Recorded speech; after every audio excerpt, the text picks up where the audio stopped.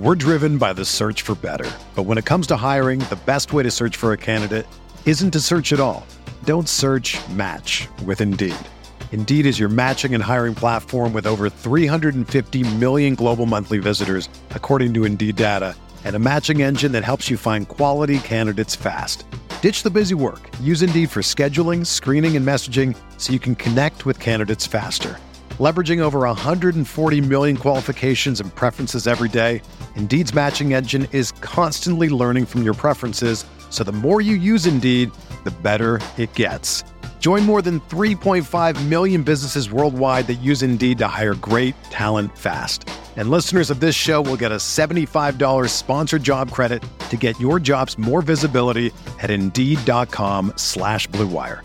Just go to Indeed.com/Blue Wire right now and support our show by saying that you heard about Indeed on this podcast. That's Indeed.com/Blue Wire. Terms and conditions apply. Need to hire? You need Indeed. This podcast episode is brought to you by Coors Light. These days, everything is go, go, go. It's nonstop hustle all the time. Work, friends, family, expect you to be on 24/7. Well, sometimes you just need to reach for a Coors Light because it's made to chill. Coors Light is cold lagered, cold filtered, and cold packaged. It's as crisp and refreshing as the Colorado Rockies. It is literally made to chill. Coors Light is the one I choose when I need to unwind. So when you want to hit reset, reach for the beer that's made to chill. Get Coors Light in the new look delivered straight to your door with Drizzly or Instacart. Celebrate responsibly. Coors Brewing Company, Golden, Colorado. This is Greg Olson, here to tell you about my new podcast, TE1. On the show, I had a chance to talk to my fellow tight ends who have revolutionized the position from an extra lineman to a dual threat superstar. And just like my guests have changed the game, this year, NFLSundayTicket.tv is revolutionizing your NFL viewing experience. Stream all the live out-of-market NFL games every Sunday on your favorite devices and never miss a moment from your favorite players. Visit NFLSundayTicket.tv and use the promo code GREG88 at checkout and get 15% off your subscription. That's NFLSundayTicket.tv and the promo code GREG88. Subscribe to TE1 and get NFLSundayTicket.tv. An unmatched dual threat. The Timeline is a Blue Wire podcast. Pick number 10 will be made by the Phoenix Suns.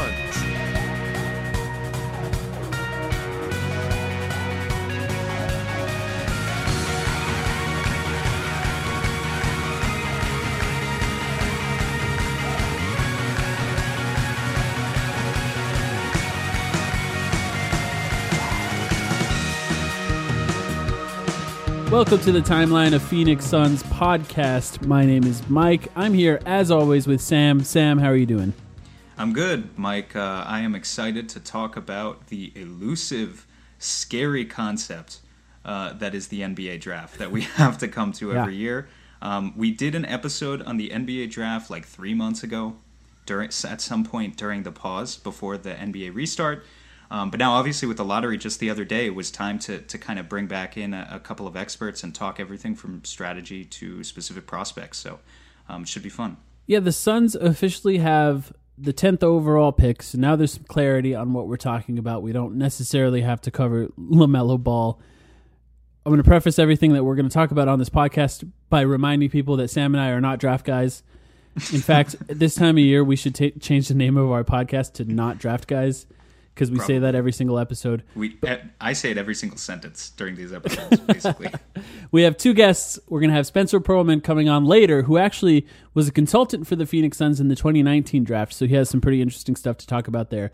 But right now, joining us from the Blue Wire Podcast Network, host of the In the Know podcast, which is a New Orleans Pelicans podcast, along with a writer for Bourbon Street's Shots, which is the blog that covers the New Orleans Pelicans, Shamit Dua. Shamit, how are you doing?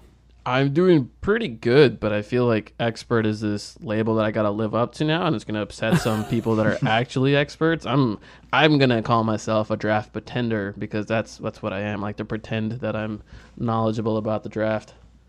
Well, I think that the reason we brought you on is the specific article that you wrote that is not necessarily about like the draft class, if you will.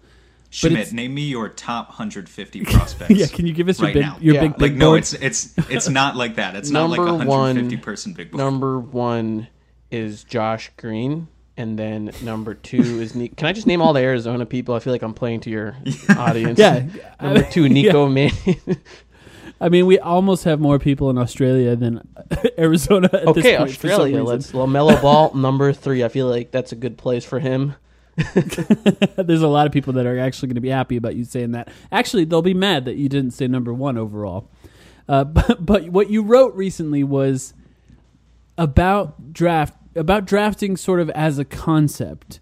You wrote about the idea of drafts, and you looked through a lot of historical data to try to come to some conclusions about what the smartest way to draft is. Is that a good way of describing what you wrote? Yeah, I feel like that's pretty accurate.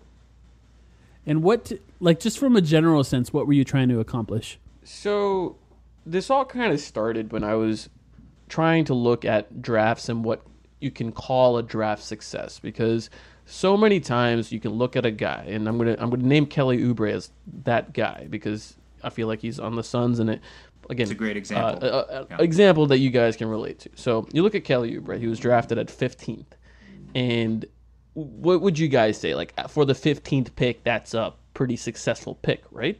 That is absolutely a successful pick. Especially, spoiler alert, I've read your article. I know what the data says. So, yes, for the 15th pick, that Kelly Oubre is pretty good. Exactly. So Kelly Oubre, in general, people are he's going to go down as a success for the 15th pick. He's going to be a great pro. He's going to contribute in a lot of different ways. People will be like, man, Washington did a great job there. But that doesn't sit right with me, because what did Washington really get out of Kelly Oubre? And he should not be marked as a success for Washington, in my opinion, because if you look at his career in Washington, for 4 years, essentially, he was a below replacement level player, or right around replacement level. He didn't contribute anything towards them, and they didn't extract any value from him when it came time to trading him. They got that expiring Trevor Ariza, who they thought would change their season, just like many other teams have been fooled into thinking he's going to change their season, including the Suns, including their Suns. But what did they get? They got nothing. They have nothing to show for 4 years of Kelly Oubre. Why should he be a success for the team that drafts him? And so my goal was figuring out, one, how do you kind of define success? And really, as a team, if you have these guys that don't produce for you and you don't give value, whether it's on the court or via trade, then, what is the sort of success rate league-wide, and how should that change the way you draft if that success rate isn't high? I didn't know what that success rate was. I just kind of took an eyeball glance around the league, and I'm like, why aren't there many homegrown first-round pick role players playing for contenders? And there just aren't. I think over the past 10 years, the best 20 teams have averaged maybe one that's contributed. And I'm like, why is that the case? Why are all these role players outsourced?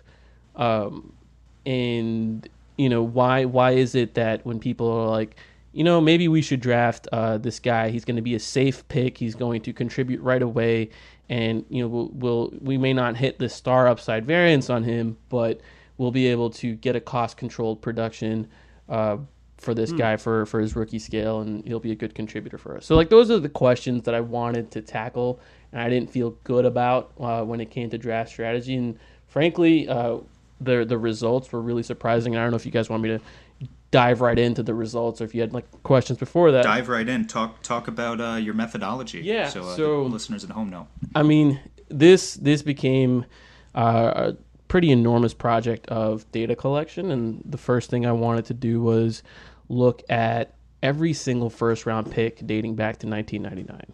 So just the first round only, not really interested in the second round at this point. And to me, what I wanted to figure out was, where does the value lie during the rookie scale? So for the first 4 years of that player's contract, how much are they producing? How much are they producing relative to an average veteran minimum contract? And which teams are really getting value out of these guys? And the results were shocking, because if you're not a top 10 pick, if you're basically picked from 11 through 30, chances are you're not going to outproduce a veteran minimum contract for the duration of your rookie contract. Right? That's 4 years. That blew me away when I first read it.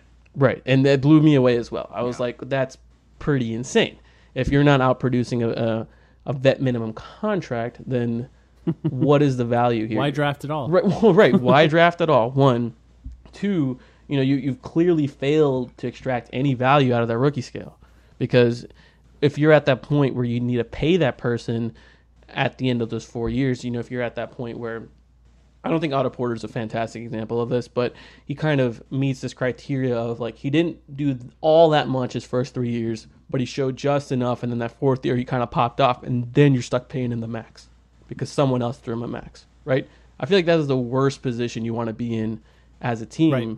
And while you need players like Otto Porter and teams that aren't premier free agency destinations need to pay and retain talent, it just kind of handcuffs you when you're routinely in that situation. And so, again, I wanted to figure out where is the inefficiency here and how can teams maximize it. And so point number 2 was that kind of goes hand in hand with this. It's like, okay, if you're at a situation where these guys really aren't outproducing veteran minimum contracts, then should you be swinging for the fences? Should you be drafting for fit?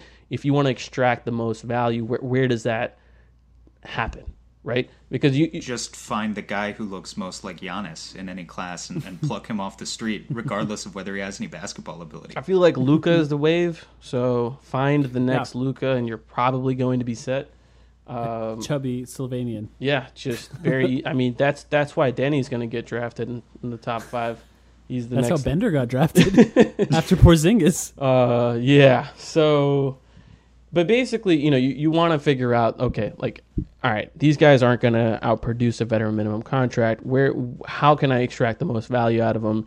And in my mind, there were arguments for both sides, right? Because you're like, okay, let me get the guy that contributes now, that fits now, and then you can kind of plug him into your roster, and you're going to extract value out of him because he's contributing, he's playing, he fits. But then there's that other side of the coin where you're like, well, if the overwhelming odds are this guy isn't going to outproduce a veteran minimum contract, why not swing for the fences, right? Because if you fail, like if I'm drafting 20th, let's say the 20th pick, any given 20th pick has an X probability of failing. Well, if you failed swinging for the fences, you lost that pick. And if you failed going for the safe draft pick, you've also lost that pick. But if you succeeded on either of those outcomes, the return on swinging for the fences is just disproportionately higher than when you hit on the safe pick, right? And that's where the value lies in the draft is, you're outproducing your cost-controlled contract. But you're not only doing that, you're outproducing this league average veteran minimum player by leaps and bounds. And I wanted to prove that was a viable strategy by looking at the data. And I don't think numbers prove one thing or another. I think, if you're in the science field, science and technology field, if you've done any kind of research yourself, the first thing they tell you about, stats is like they don't prove anything, right? That they, at most they can just support your hypothesis, and then you do years and years of research. Like, prove isn't a word. So like I felt like the data supported the hypothesis that swinging for the fences is the best strategy, and drafting for fit, positional fit, is one that is bound to lead to failure just because of the overwhelming odds that these players aren't going to be successful on their rookie scale. I think, Schmidt, that is so fascinating, and let me tell you a couple of reasons why. First of all, I like the fact that A, you did a statistical analysis, but B, you talked to actual front office executives in this article, which we didn't even get into yet, who remained anonymous, of course. The reason I think this is such an interesting conversation for Suns fans as we talk about fit is because I think Suns fans have been, as they start to evaluate the 2020 draft, and I'm guilty of it too, have been lulled maybe a little bit into a false sense of security about the strategy that James Jones took last year. What we know about the strategy that James Jones took last year is he took the most theoretically NBA-ready prospect in the draft, Cam Johnson, at 11, and that is a hit. That I think is what we would call a safe pick hit, in the sense that Cam Johnson ranked, I think, 3rd or 4th in VORP, value over replacement player, which is the statistic that you used in your article as well, and was very clearly, he appears to be the outlier of a player taken in the 11 to 30 range who is outperforming a replacement level player in his rookie contract. But what you're doing is you're saying, don't be lulled into the sense of security there. You're pulling us back a little bit and just giving us the historical data and saying that historically, with most guys that you take, maybe a 23-year-old is more NBA ready than an 18-year-old and would be quicker to develop. But on the other hand, you're saying if you just plucked a 32-year-old off the street, you would get more value out of that on average. And so it really does it makes this compelling case to kill the temptation to just go out and draft guys based on fit, even if they're, say, juniors or seniors in college. I think it's just really fascinating. Yeah, and there's a couple of... Oh, go for it. Sorry. One of the other statistics that you brought up in the article that I think is an interesting addition to what Sam just said is only 31% of first-round picks sign with their team in their second contract. So that's a really small amount of players that sign with their team in their second contract. And if the average rookie is not playing above the level of just a minimum contract in their rookie deal alone, how much value are you extracting out of that player in general if you end up not re-signing them at all? That's a fascinating thing. And I actually think that actually supports what James Jones did in that a player that's a little bit older, you actually get value out of them. It has to hit, obviously, and it did. Just something for the Suns fans listening, I did look this up, just quickly scanned Basketball Reference at all the Suns draft picks since Amari Stoudemire. I think, and you can correct me if I'm wrong, the only players that signed their second contract with the Suns were Markieff Morris, TJ Warren, and Devin Booker. I didn't find any other players that signed that were drafted in the first round that signed their second contract with the Phoenix Suns. So kind of an example of complete loss of value for so many picks year over year over year. And in a lot of those cases, TJ Warren was traded with the second round pick to get rid of him. Josh Jackson we had to attach DeAnthony Melton to get rid of him. Nothing was extracted out of Dragan Bender. Nothing was extracted out of Marquise Chris. Those are just examples of guys that didn't do that. But sorry, I interrupted you there, Schmidt. Yeah, no, I mean, if it's any consolation to Suns fans, this is a league-wide trend. Really, no team is good at this.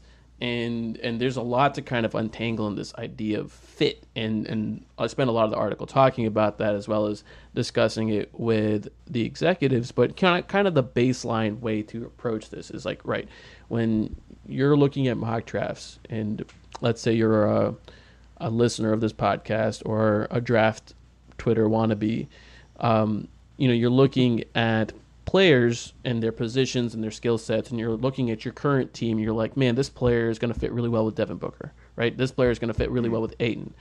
And I mean, I used Booker and Ayton. Those guys are going to be cornerstone pieces and probably going to be on your team for a while. Typically, when looking... But you don't know. But you don't know. But typically, when you're looking at how any one given player fits with any other players on your roster, I found that pretty poor way of evaluating fit, because if you look at league-wide trends, what I did was I measured 3-year continuity. And what 3-year continuity does is it measures the amount of minutes players played on your team that were on the team 3 years ago. Basically measures turnover rate, how quickly the personnel on your roster are turning over every 3 years.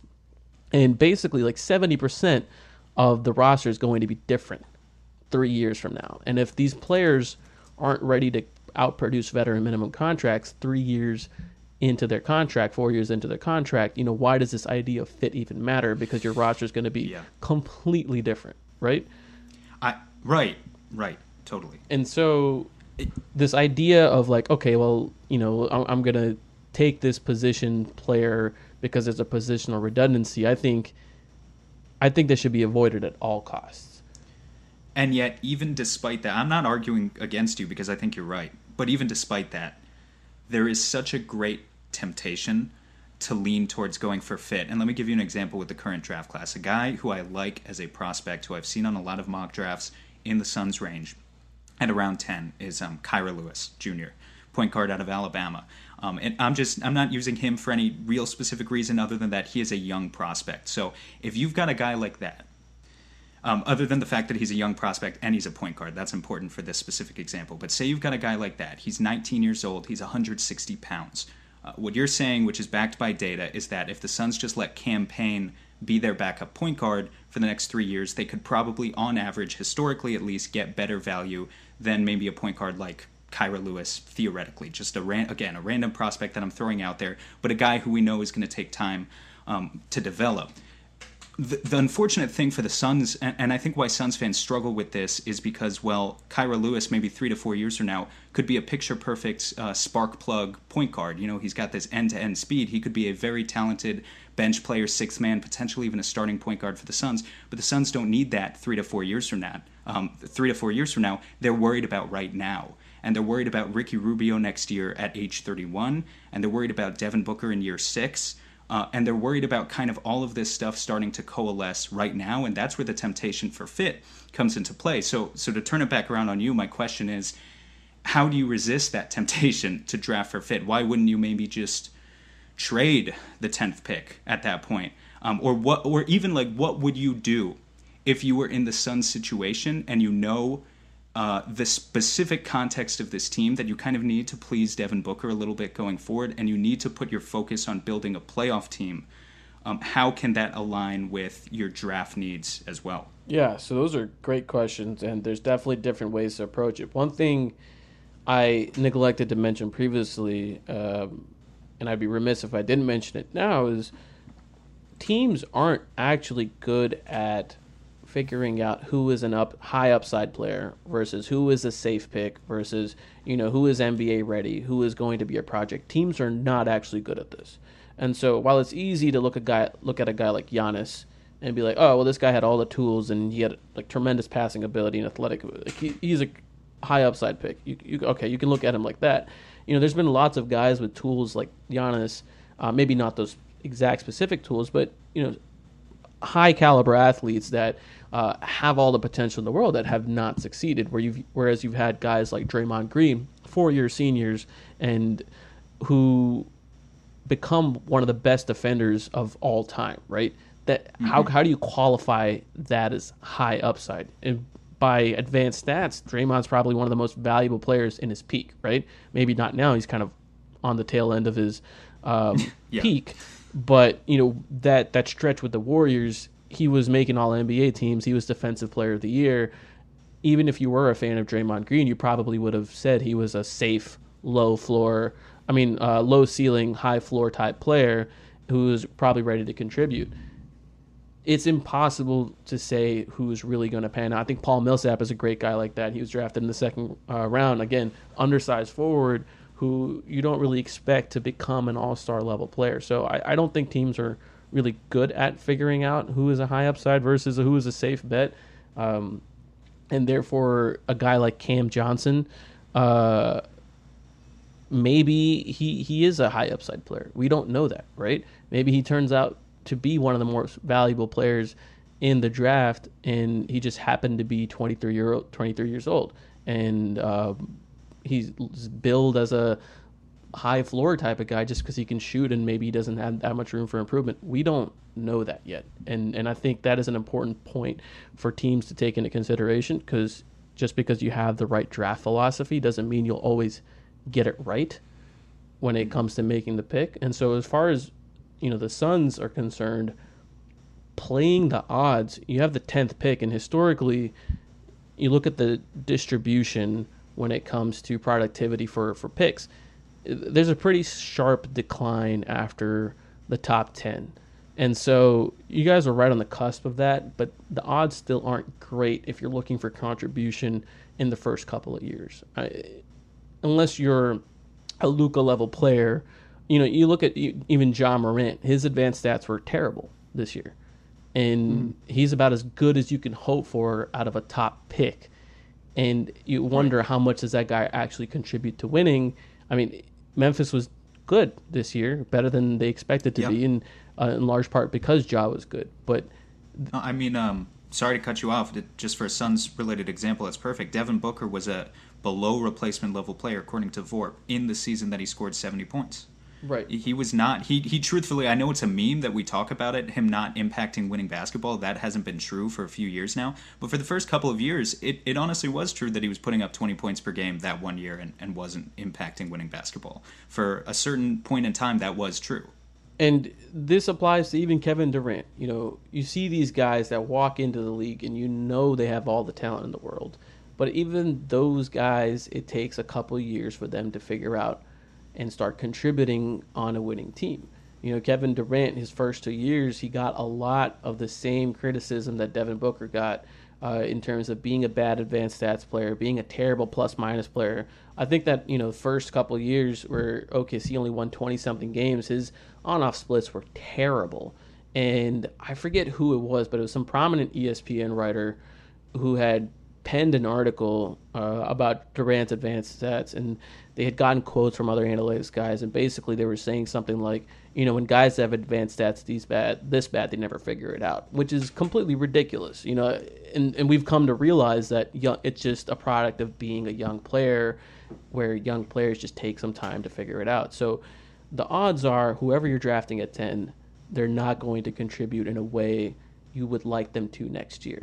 So if the goal is playoffs sooner rather than later, definitely the move is to kind of package that pick along with a player for a player that might be ready to impact more now. That, unfortunately, is the sad truth, but it also kind of opens the possibility of not building sustainably, because you do that too much. Of course. You end up being the Pelicans when they had Anthony Davis, and they shipped out every single first-round pick they had, which, you know, you look at each of those moves in a vacuum, they're like, yeah, that move made sense. That move made sense. You could justify all of those moves.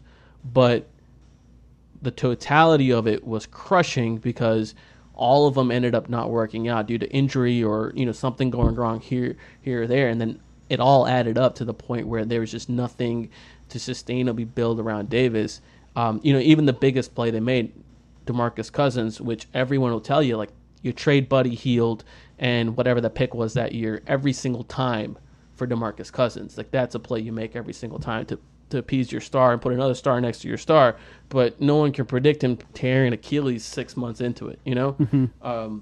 So when you're in a situation like that, your outlets for improving the team become limited. And it's a tricky situation that Phoenix finds themselves in, but you know, they're not alone there. I think the Warriors are in this situation because the number 2 pick is not going to help them this year, especially in this even draft. Even the Timberwolves. Right, the Timberwolves, the number 1 pick. Great, fantastic.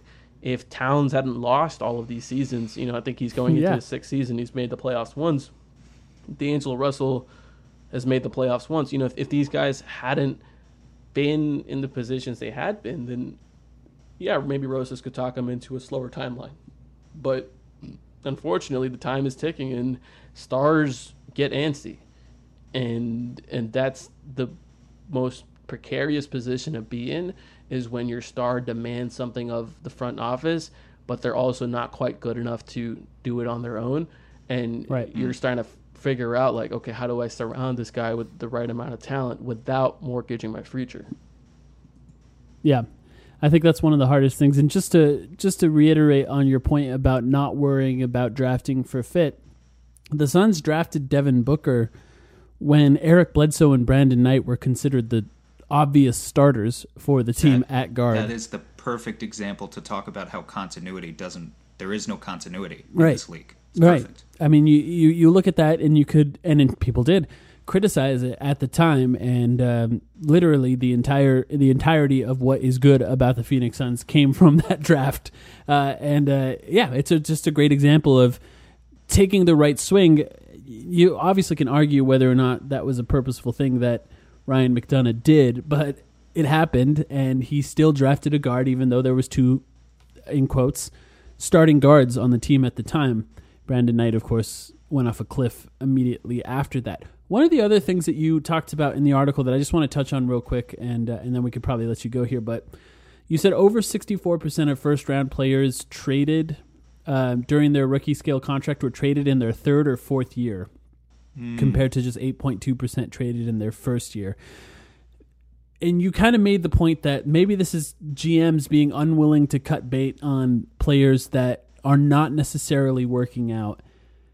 I'm like, part of me thinks that happens all the time. I think it happened with the Suns. The Suns are famously had an opportunity to trade Josh Jackson for Kyrie Irving. Now, a lot can be argued about that, but one thing that can't be argued is that that would have been a win for the Phoenix Suns. Kyrie Irving is a much better player than Josh Jackson. But a lot of times GMs do take too long to move on from players that are no good. But I will say it's hard to identify the players that are going to be unsuccessful in that first or second year. Do you have any sort of methodology or any idea on how to fix that kind of mistake? So as far as identifying who's going to break out, who is not, I agree that's tough. I think the Pelicans are in a situation with themselves where no one could have predicted Brandon Ingram be this good based off of the first 3 years that he had. I certainly couldn't have. Maybe there were a loud portion of Laker fans like, oh, we always knew he was going to be a star. But the fact of the matter is, like, Ingram was not this player before he was traded, right? And so if you would have moved on to that guy from year 2, you would not have reaped the benefit of year 4. And there are a lot of cases where guys just take longer to figure out. But my opinion is, okay, so what?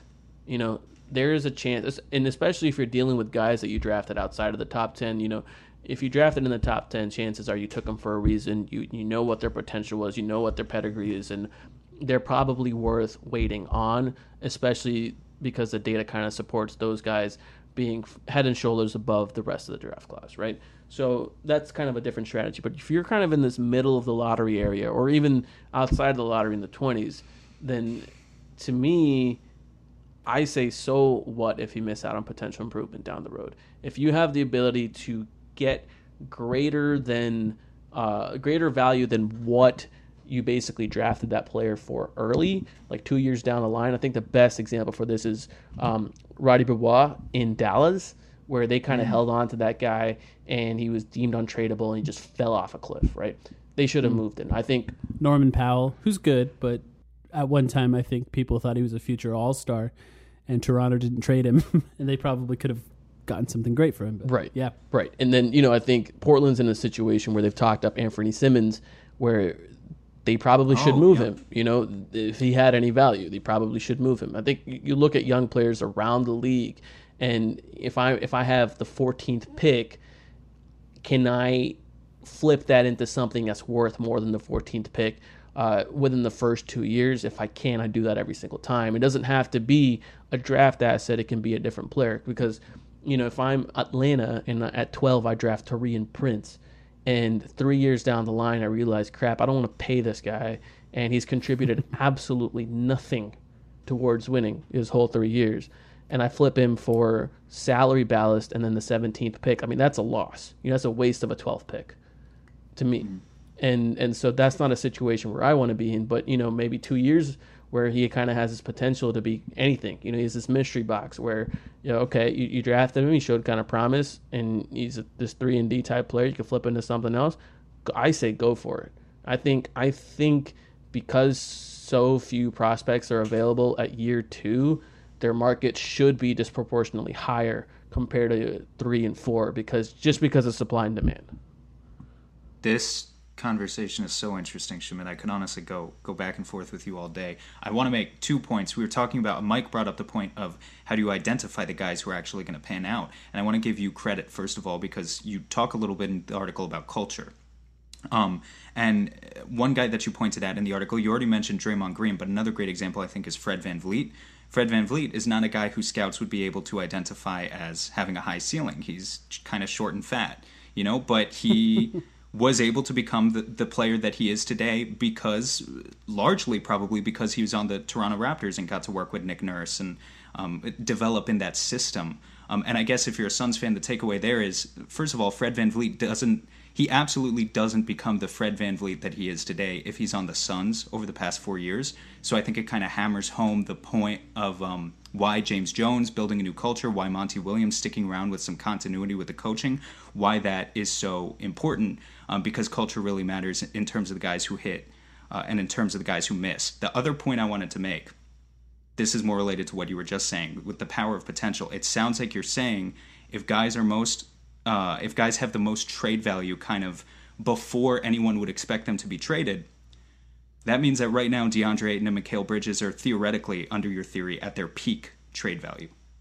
That's what it sounds like to me. And I don't know what that means. I'm not trying to trade either one of them, but I think it's something to put out there for Suns fans of that's just probably DeAndre Ayton. I mean, if DeAndre Ayton doesn't make any improvements next year, we want him to. But if he doesn't, and he looks... it's just there's such a wide array of outcomes. Like DeAndre Ayton by the end of next year could look more like he's going to become the next Joel Embiid, or he could look more like he's going to become the next Greg Monroe, right? But he's going to be so much more solidified in his path that's what's going to affect the trade value. Right. So his peak trade value would be right now. Right. Maybe you don't want to move him, but I don't think it takes away from your point, Shamit, that those guys' peak trade value is right now. Right, and I think the other part of this is valuing them relative to their contract. It's no secret that these guys could become way better, 5-6 years in, but at that point their contract is not at the rookie scale and you're paying them a lot more, and you've kind of lost this opportunity for cost control, and you've lost this opportunity to outproduce what their market value is. And I think whenever I'm looking at, okay, how do I extract value from this player, I'm looking at it from that lens, because when you're past that rookie scale, those contracts are the Wild West. And if you're drafted in the if you're drafted in the top 10, you just got to be marginally good, and you're looking at a near max, and it sucks because you don't want to be in a situation where you're committed to paying Buddy Hield $20-ish million a year. And you committed to that before you even hit restricted free agency, because he was good. And frankly, he was good. He was one of the best shooters in the league, and you committed money there. But now you're just like, what am I doing? And you don't want to be in a situation where you're on the hook for, like I mentioned earlier, Otto Porter earned a max. You look at guys constantly, and after on their second contract, they're getting paid, even if they get paid market rate, their value is lower than what it would be if they were on year 2 of their contract. And so when I argue that their value is never going to be higher, it's from that point of view. Speaking of trades, what do you guys want for Lonzo Ball? What do you offer? I have no idea. I looked at it. Obviously, the 10th pick would be in play. You guys here. don't need more picks is the problem. Yeah. New Orleans I'll has 4 take more picks, picks. one in the first I don't round. care. Okay. You'll take more picks? Yeah, I don't okay. care. All right. What do you think his trade value is? I'm curious how he's viewed outside of this organization. I personally, as a fan, I feel like I'm biased, and not in the good way. I don't think he has much value. The 10th pick it is then. 10th pick, I would take that trade. 10th pick, and you would take 10 for Lonzo Ball, even despite the entire 30-minute conversation we've just had about players not having value until like year 4 or 5. I'm selling Lonzo at his peak because he's going to be a restricted free agent, and starting guards get $20 million a year. And I don't want to be the team paying Lonzo Ball $20 million a year. I mean, look at how much Rubio got. You think Lonzo's going to take less than Rubio? I don't see a world where he does. I mean, he's less valuable. I mean, I agree. Rubio. I don't think there's a world where he takes less money, though. Right? Yeah, I think that's really interesting. There's a situation there where Lonzo is definitely a plus player. You trade him. You say you swap him for the 10th pick. Theoretically, you make the playoffs. I think if you're Phoenix next year, you get 48 minutes a game of good point guard play. But then are you paying Ricky Rubio and Lonzo Ball a combined $40 million the year after that? And what does you'd want to move off at least one of those players. But right. I mean, for the Pelicans, I take the 10th pick knowing that I shouldn't be in a rush to be good. And so give me 2 years with that 10th pick. And if I know for sure he's not going to be a star, that player's on the table. That player's on the table for any other star that might hit the market. Maybe it's Karl Anthony Towns 2 years down the road. And, I drafted Devin Vassell, and that guy looks okay. Right. And whoever I drafted at 13, let's say it's Kyra Lewis, it's like Devin Vassell, Kyra Lewis, and then there's already, Jackson Hayes, Nickeil Alexander-Walker, plus all those Lakers picks. That's why I would want that extra pick. Not because I necessarily believe they're going to turn into a great player. Chances are they're not. And chances are that it's not going to be anytime soon.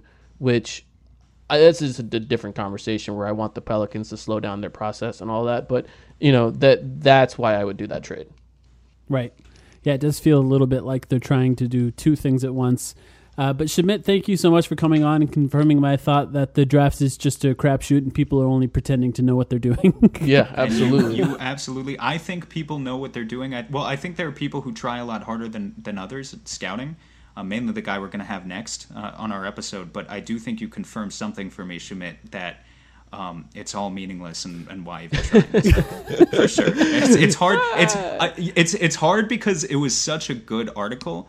But it was impossible for me not to come away with it from it with a defeatist attitude. You need luck. The last thing I want to touch on is the one variable you can't really control is the fact that you have a bunch of 20-year-olds who are now making millions of dollars, right? And you just have no idea where that's going to pull them because some seven of these them guys could meet up in a hotel room together. Who knows what'll happen? Maybe they go to Hooters with the fellas. Hooters with the fellas, right? And so when you have a variable that's that big, it is so hard to predict anything. And like I said, you may have done all the scouting in the world and you feel like this guy had all the tools. He could have been something. And maybe that guy isn't something until his second or third or fourth team. Yeah, that's very true. That's very true. Well, make sure to follow. What's your Twitter handle? At Fear the Brown. Fear the Brown.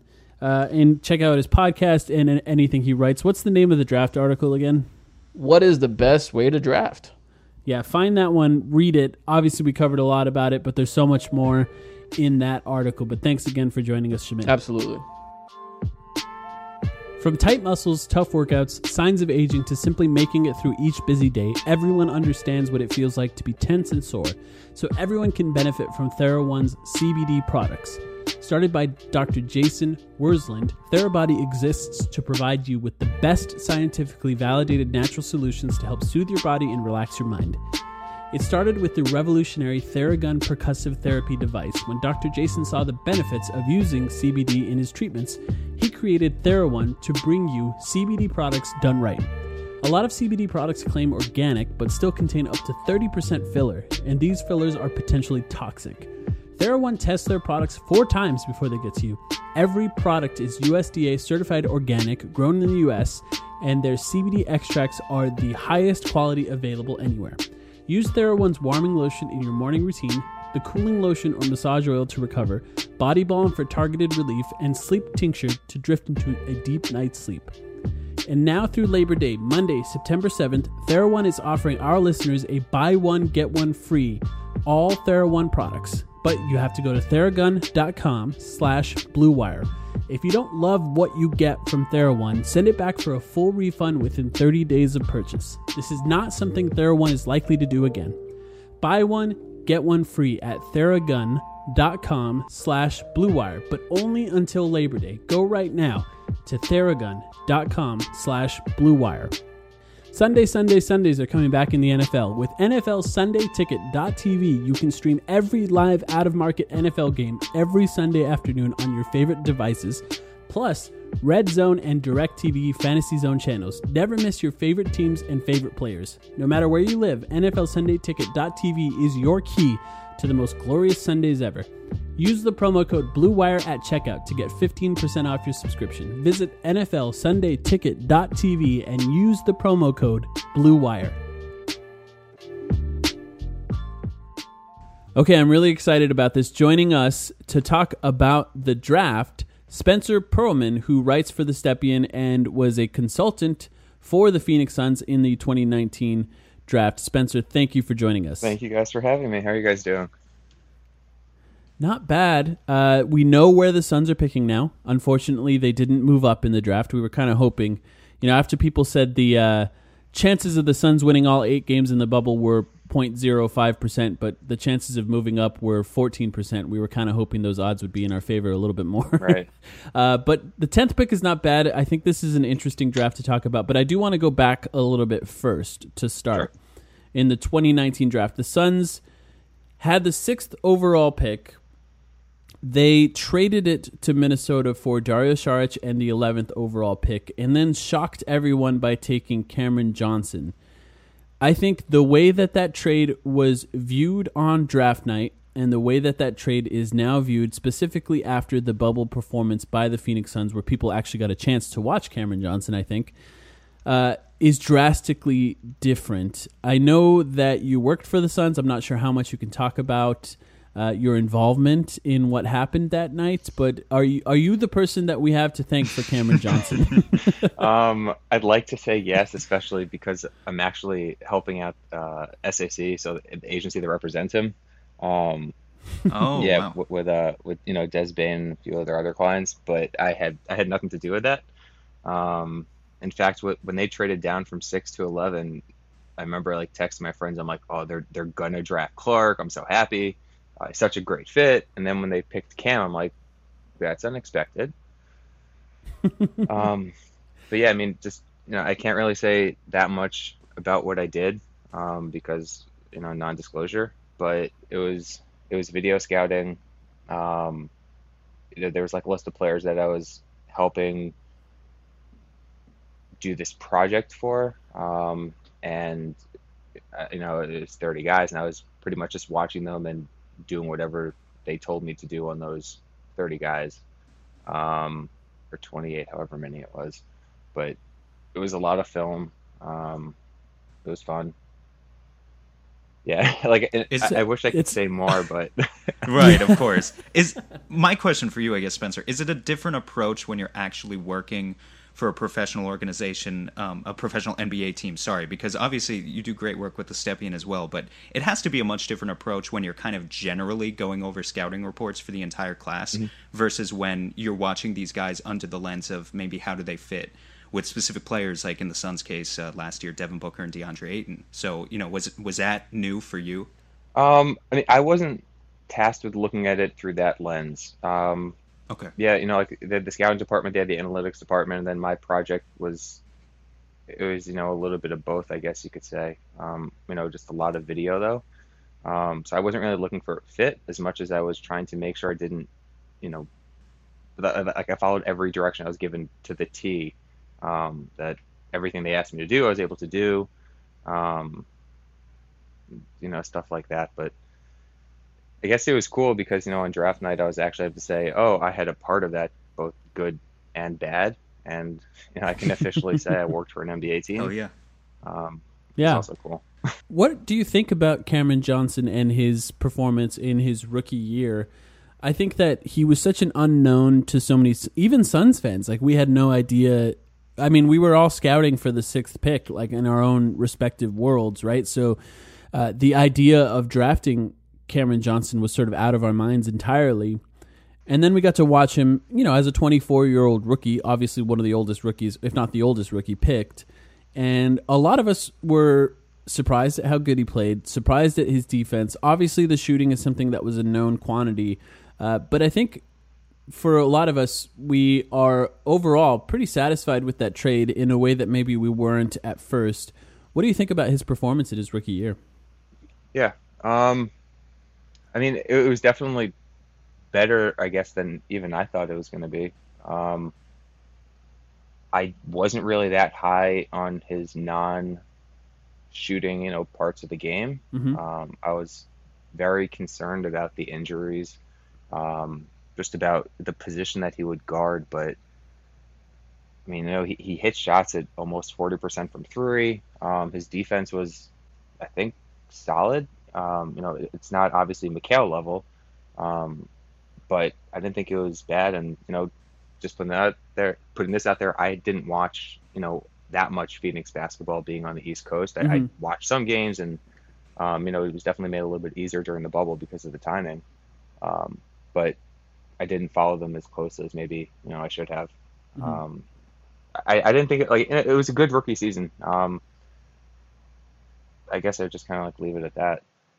As we move towards now the 2020 draft, obviously that's the main reason you're here today is to kind of talk with us about that. Mike and I have we told you, we prepped you before the episode. We're not draft people. We have our ideas about some prospects, but one narrative that you hear online a lot right now, and definitely the night of the lottery when the Suns were locked into the 10th pick, Spencer, was the idea that, well, if there's any draft where you really don't want to move up because there's no consensus and it would be this draft, right? If there was any draft where you'd almost rather have the 10th pick or the fourth than the 4th pick, for example. I don't know if you agree with that notion. I don't know if that's extreme, but maybe give us first just your general thoughts on this draft class. Do you generally agree with that idea of thought? And like, how do you view the opportunity to pick at 10 for the Suns? This year's draft class is definitely different from other years in that there's not as much high-end talent towards the top of the draft, just because so many guys have question marks, whether it's LaMelo and the jump shot and the defense overall. And I personally buy the team defense, and I think the footwork can definitely improve.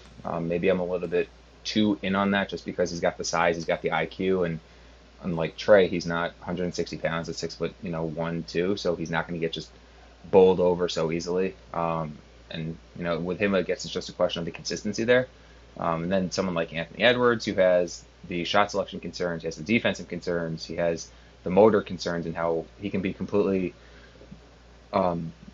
non-existent, just like floating in the background for a half, and then as you saw in the Michigan State game and the Kentucky game, there's 5 possessions in a row where he's just knocking down 34-footers. Then passing concerns there too. So I actually think if you're not really willing to roll the dice on one of those guys, and I don't really think Ant really fits with Phoenix. I think LaMelo would have. That actually would have been a lot of fun to watch. But I think Phoenix is in a good spot because there's going to be, there are going to be guys available there at 10 who they can pick, who fit, and it's not a reach at all. So, that late lotto range also, the salary goes down.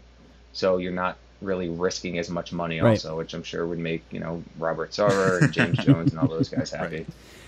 It's a weird draft where, like, for example, Killian Hayes, I'll bring him up first. I've seen Killian Hayes as high as number 2 on people's draft boards, and the first ESPN mock draft that was released had him going 10 to the Suns. Why is it outside of even the first pick, like some people don't even have LaMelo there, I guess, but outside of that, why is it so fluid after that? And because it's one of those years where, as Suns fans, it's hard to even lock in on guys that we think may or may not be available at 10 because there's no real direction as far as who we think's going to be available. It's all over the place, all over the internet, depending on whose opinions you sort of subscribe to. Why is it like that in this draft particularly? I mean, first of all, I have Killian in my second tier. He's one of 3 guys actually there.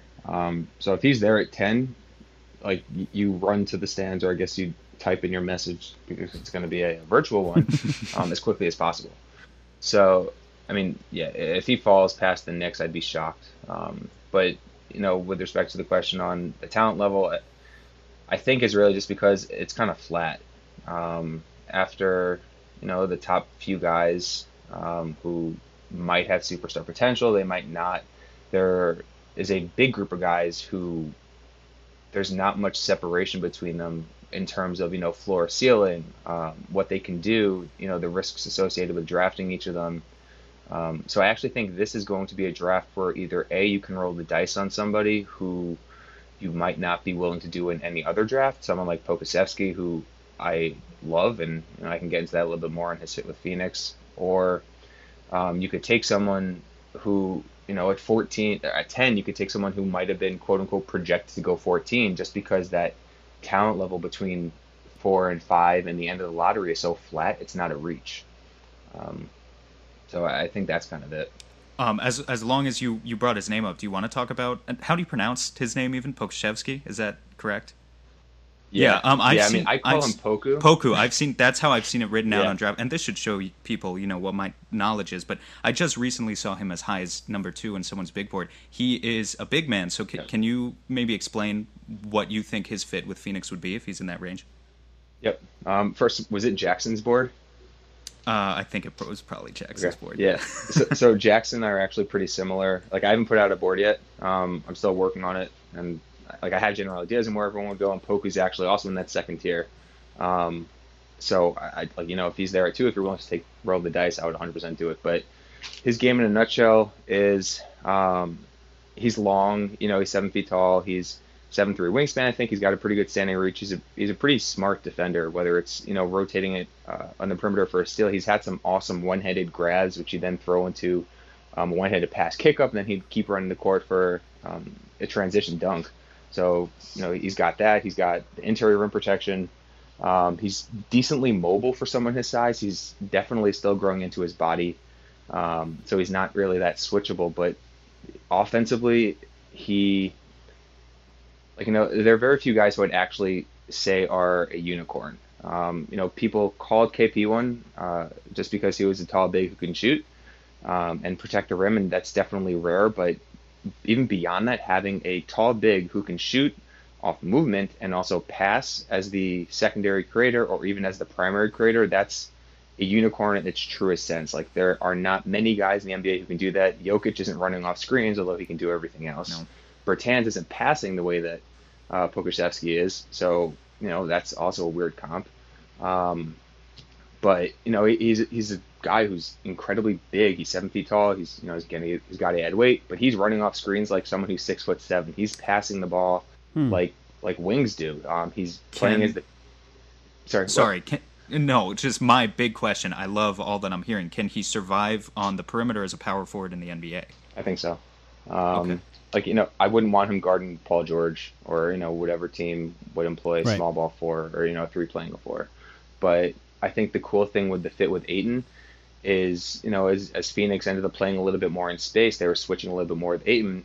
That means Poku might not have to be caught on an island as much. And I'm comfortable putting him out there from time to time, just not something I'd want to do full time. But then on offense, having that big who very few bigs can keep up with on the perimeter, spacing the court, and then him and Booker just running both of those guys off floppy action is something that is incredibly unique. And I don't really think you can't switch those guys once they run across each other on the baseline, because then you have a big on Booker and you have a small on Poku.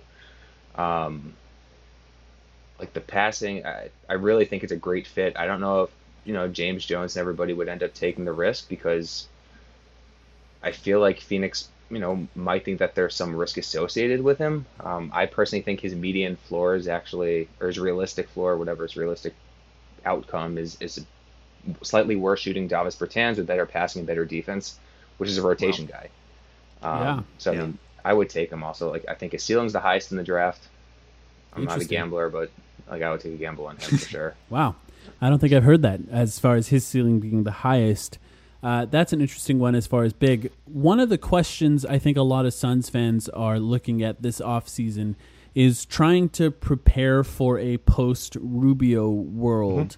There are some guards in this draft, obviously, and some guards that may be available at the 10th pick. One guy I want to zero in on a little bit is Tyrese Halliburton. We were talking a little bit about Halliburton before we started recording tonight with some comparisons that you don't like when it comes to his games. But what do you think about Tyrese Halliburton? How do you view him as an NBA player?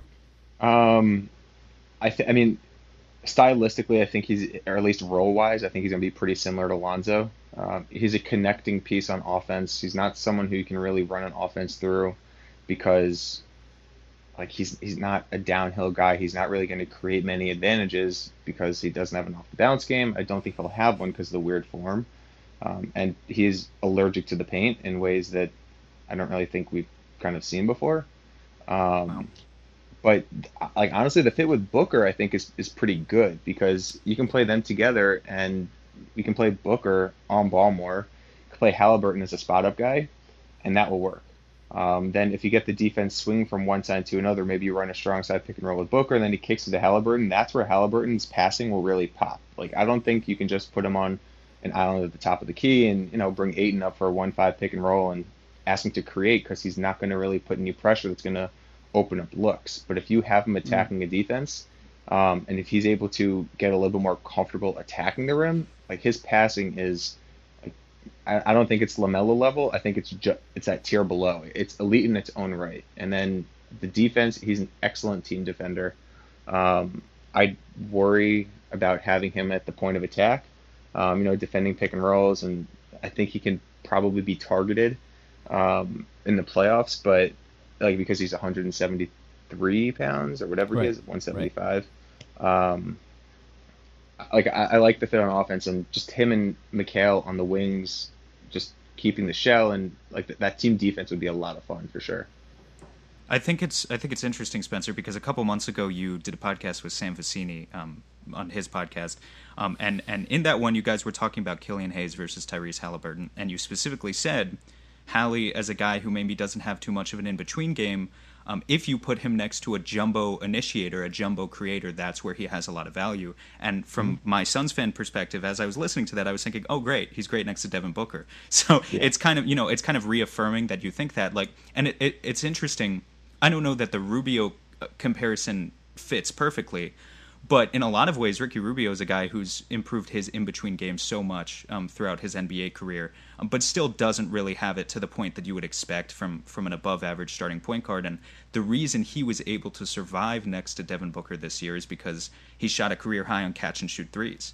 So it's like just if you can have kind of another guy handle the load and spot him up on the perimeter, that's how you're able to survive. If you're confident that Halliburton can do that, maybe he doesn't have a super high ceiling for Phoenix, but that certainly sounds like a competent point guard option in a post-Rubio world, which is what the Suns are looking for. Yeah, I think Rubio, he's definitely got the edge on defense too. I've loved him pretty much since he was drafted, and as a Knicks fan, I was incredibly upset when he was picked by the Wolves. But the point of attack defense, Rubio has always been kind of one of those guys who could stick with Steph and actually really bother him, both on and off ball. And I don't think Halliburton has that type of impact. But just going over the form, the catch and shoot stuff, I think Halliburton's actually going to translate really well there. Like Rubio, he's not a movement guy, but I think Rubio actually might have a little bit more pull-up ability, even if he doesn't use it that much, just because the form is smoother, even if it's still a little bit rocky itself. Halliburton's, I don't know how to describe it. It's not a normal transition from, dribbling to pulling up into the jumper. I just don't really think a pull-up jumper ever is going to happen. And then actually what I talked about with Sam was he's confident that if they play drop coverage, Halliburton's floater is going to work. And Halliburton's touch is fantastic, 100%. I'll give that to him. But if you're playing in the half court, and if Halliburton's hitting, if his floater gets you 0.9 points per possession on each attempt, is that really what you want from an in-between game? Right. I don't think so. I think Sam was pretty comfortable with it, but maybe you're just kind of hoping it gets a little bit higher or he gets stronger. If you think that's possible, I personally don't. He'll get stronger naturally, but he's not going to end up being 190 and just confident attacking the rim. Yeah. As far as point guards that could be available at 10, do you have other guys that you look at as potential good fits for the Phoenix Suns? Yeah, so my number one guy would probably be Kira Lewis. Interesting. Yep, he actually wasn't eligible for the draft last year because he was so young, and he's younger than most freshmen this year, which I think is pretty cool because he was a good freshman last year. I think he took a big step this year, just all over the court. But in terms of his fit with Booker, he's someone who can play on and off ball. He can definitely push the pace. He's the fastest guy in the draft, I think, from end to end. He has a few things to clean up on the defensive end at the point of attack, with his footwork and stuff like that. But he's not someone who, if you screen him, he's going to stay behind the play and just not get back into action. He will actively try to get back, and because he's got, I've been told he was tested at P3 last year and his wingspan 6'8", not the 6'6.5" that it's listed at. He uses his length very well, and he's quick enough to, if he does get that little hip check, to get back and then again using the length to recover there. But I really like the fit because he can play on and off ball next to Booker, and I think that would provide a lot of versatility there. And then another guy who's not a point guard, on offense, but could defend them really well is Tyrese Maxey. Awesome defender. He's, one of the top finishers in the draft. I buy the shot a lot because he's got fantastic touch. He's a very good free throw shooter, and mechanically speaking, his form is not broken. The issue there is that as he's bringing the ball up, he's blocking his vision, and he's shooting out instead of up. So if you're able to fix that, which I think most teams will be able to do that even without completely tweaking the form, because you're just raising it up a little bit. You have someone who can be a potential two-way impact guy who can play off Booker really well. And similar to Halliburton, if you get him attacking swinging defenses, he'll definitely make the most of it because he's heading to the rim. And with his frame, he's going to power through it and, possibly finish and or draw the foul. Now, so far we've covered mostly younger guys, I think we're right to do that, Spencer. Those are the guys who may be the best long-term fits for Phoenix, but I think it's worth bringing up. James Jones doesn't have too much transaction history for us to go on, but he does have last year's draft night, and kind of the Suns' strategy last year, as it seemed, was just going for older players who you're reasonably certain can make an impact in year one as like replacement level, at least NBA level players. I think it worked with Cam Johnson. It didn't work so much with Ty Jerome. But as we go into this year, given that they swung so much on the Cam Johnson pick, do you think it's possible that the Suns just used the 10th overall pick on like a Desmond Bane, like an older prospect, like who you're reasonably certain he can shoot, but maybe doesn't have a high ceiling long term? Do you think that sort of thing is possible? And if so, are there any other prospects you can maybe think of that could be taken in that range? Yeah, I mean, I think, the Des Bane, both he and Poke were like my two guys, and I guess Xavier Tillman also. And full disclosure again, Bane is represented by SAC. Right. I'm helping with SAC. But, to clear that up, I had Bane in that 19 to 21 range before then, and, maybe he's like 16 to 21 on my board since I started, just because I just watched a lot more film. If he ended up going to Phoenix at 12, I'd be like very happy, A, for him as a person because he's awesome, and B, I think the fit there is fantastic too. I think the shooting, I actually think he's the best overall shooter in the draft, period. That's why I wanted to ask you. Yeah. Like Nesmith is a fantastic movement shooter for sure, but the second he puts the ball on the court, he's kind of, first of all, he's not really moving very quickly with the ball. But his jump shot off the bounce isn't great, and he's not finding guys if they close out on him either. And I think Dez's ability to both shoot off movement, to shoot off the bounce, he's got a really nice step back. And then on top of that, he's a legitimate creator for himself. Again, the step back, side steps, whatever, but also others. And his ability to manipulate the defense without even putting the ball on the court. I think, you could have him at 8 in the top of the key. He just brings the ball up. He gets his eyes going one way and sees someone out of the corner of his eye. He'll hit him. And again, the fit with Booker is fantastic. It's just, would they take him at 12? I don't know. 10 even. 10, sorry. You could probably trade down maybe a little bit because even though it does flatten out, him being a senior probably pushed him down some boards, and his wingspan being only 6'4.5" doesn't help. But offensively, great on ball, great off ball. Defensively, he's a fantastic team defender. I love that fit. That's what you said about trading down is really interesting too. Just for a quick follow up, my impression was if this is the type of draft where maybe one person has a player number 10 on their big board and a different scout has that same player 35, if that's just the type of class this is, it would be difficult to trade down. Yeah. Or rather, on the flip side of that, no one would want to trade up. But let's say, for instance, Boston has several picks. Let's say Phoenix wanted to flip the 10th overall pick to Boston for 14 and 30. I'm not saying, necessarily, I'm not talking about the specifics of the Boston Celtics, but do you think, generally speaking, those sorts of deals are still possible in this class where someone might want to move up like that? Yeah, I think moving down a couple spots is going to be a lot easier than moving down, 10 plus spots, and then hoping to get, another early 30s pick, just because that early 30s pick could potentially be more valuable than that late 20s pick. Right. But specifically with Boston, the cool thing, again, going back to the flattening of the talent after, the top 4 or whatever you want to be, top 5, say Phoenix trades down for 10 to 14 and Maybe Bane's not there, maybe Maxey's not there, maybe Carr's not there. That means somebody else who will fit will be there. And Halliburton, I think, again, he'd fit. I don't think it's perfect, but I think it's definitely a fit. And if you could get Halliburton then, an early second or a late first, I would do that, because that's where you can find some like really, really cool guys. Like Malachi Flynn, I'm incredibly high on. He's someone who I also think will be an amazing fit with Phoenix and pretty much a plug and play guy with any team. Trading down, a couple spots, again, I think it's possible. You obviously need to find the right trading partner who's willing to do it. But say someone takes their guy, there's still going to be someone else who's going to be pretty comparable in terms of ceiling and talent level, even if your guy is taken.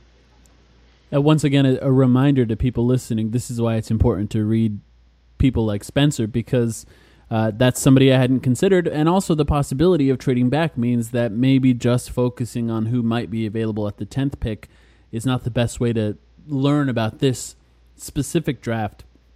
I do want to ask you, before we let you go, Spencer, Obi Toppin, I do want to talk about him.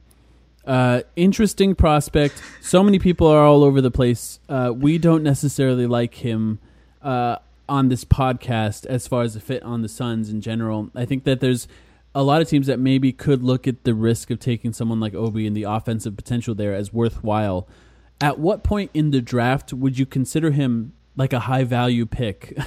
Because maybe not 1, 2, or 3, right? But when does it become more? When does it make more sense to take somebody like him? Honestly, I don't have an answer for that. It's funny because I've done a whole bunch of podcasts this weekend, but I did Prep to Pro yesterday, and we were going through the lottery, and with every team, we'd be like, all right, so if you were, so-and-so their GM, who would you target? And I don't think any of us at a single point said we would take Obi here, just because it's such a weird fit with, like, from so many angles. Right. His defense, he does not move well laterally at all. Right. As good as he is as a vertical athlete, he is the inverse on defense. He's the inverse on left, east-west, right, moving in that plane. He got a huge number of his points out of the post, which sure you can do in college when you're a 22-year-old quote-unquote redshirt sophomore, and you're going against guys who are simply younger and less developed than you are.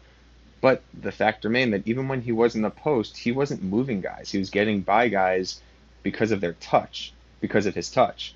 If he's posting up on somebody who's, like Marcus Smart would eat him alive. You try posting him up, Marcus is pushing him out to three-point range, and that's that, just because his center of gravity is so high.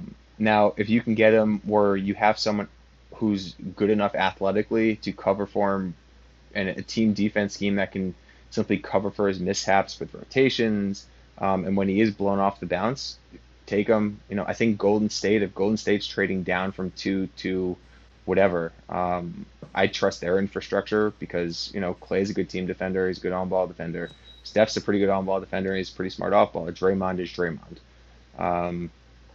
If Obi's playing there, I could see that work, but it's just such a tough fit because who does he guard on defense? Yeah. Yeah, that's the whole challenge. I think Suns fans heard the Amari Stoudemire comparison 6 months ago. Some Suns fans, right? The Facebook ones. And they've sort of locked in on just that comparison alone. And the more I watch of him, the offense is exciting. There are times that he looks like Blake Griffin.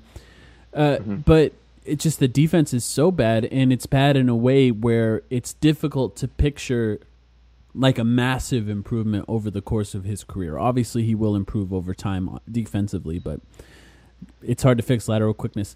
Sam, do you have any more questions for Spencer before we let him go? Sure. How about one more off the cuff, Spencer? If there's just because, again, this draft class is one where so many people have differing opinions. I feel like you kind of already have mentioned a couple of names, but is there anyone else that will be available at 10 that is not ranked in that range in most people's boards, but you think is a good value at 10? So maybe someone that other guys have 20 or below, but you think would be a good value at 10. Could you think of any names? Nobody who's really ranked at 20 or below. Okay, all right. Just curious. Yeah, I personally would love to see Phoenix trade down a little bit and try to get 2 first-round picks, and then if they end up with Dez and Malachi, that's an A+ draft. It's pretty easy to win the draft and get, two-way impact guys. Honestly, I think you've sold me coming out of this. Like, I still like Killian Hayes and I still like Tyrese Halliburton and all those guys, but I think you may have sold me on that. Like, if you could trade down and get a couple of guys, I think it's a really interesting idea for Phoenix, just because whether it's the right thing to do or not, according to most scouts, obviously, like, it just seems like this team is trying to please Devin Booker in year 6, and if they want to please him by getting a couple of NBA-ready prospects, maybe it's a solid play. Yeah. Well, Spencer, thank you so much for joining us. Don't forget to read all of his scouting reports that he's writing for the Stepien. Lots of great stuff there. And you do a lot of work, Spencer. Anything else that you want to plug? No, I mean, just follow me on Twitter at SK Perlman, and I'm always putting out videos and what I think are useful pieces of information. Others may disagree, but yeah, I mean, besides that and the Stepien, that's pretty much all I'm doing with basketball right now. All right. Well, thanks again, Spencer. No problem. Thanks for having me, guys.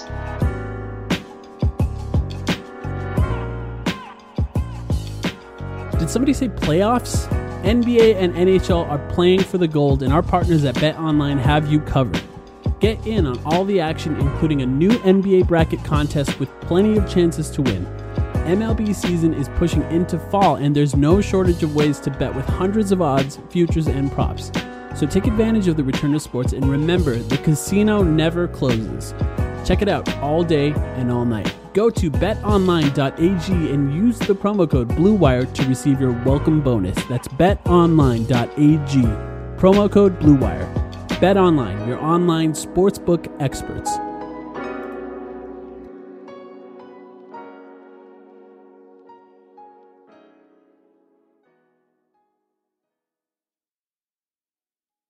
Sugar Ray Leonard, Roberto Duran, Marvelous Marvin Hagler, and Thomas Hearns. Legends, whose four-way rivalry defined one of the greatest eras in boxing history. Relive their decade of dominance in the new Showtime sports documentary, The Kings, a 4-part series premiering Sunday, June 6th, only on Showtime. Everyone is talking about magnesium. It's all you hear about. But why? What do we know about magnesium? Well, magnesium is the #1 mineral that 75% of Americans are deficient in. If you are a woman over 35, magnesium will help you rediscover balance, energy, and vitality. Magnesium supports more than 300 enzymatic reactions in your body, including those involved in hormonal balance. From functional medicine doctors to mental well-being and female hormone experts, we all know that magnesium is the one mineral to improve all aspects of well-being and health. But which one? Magnesium Breakthrough from Bioptimizers, the trusted choice recommended by leading experts with 7 best-absorbed forms of magnesium to ensure your body receives the support it needs for overall well-being. Go to bioptimizers.com/balance today and use code BALANCE10 for 10% off. Support your journey to wellness at bioptimizers.com/balance. Magnesium Breakthrough from Bioptimizers, your foundation to optimal health and vitality.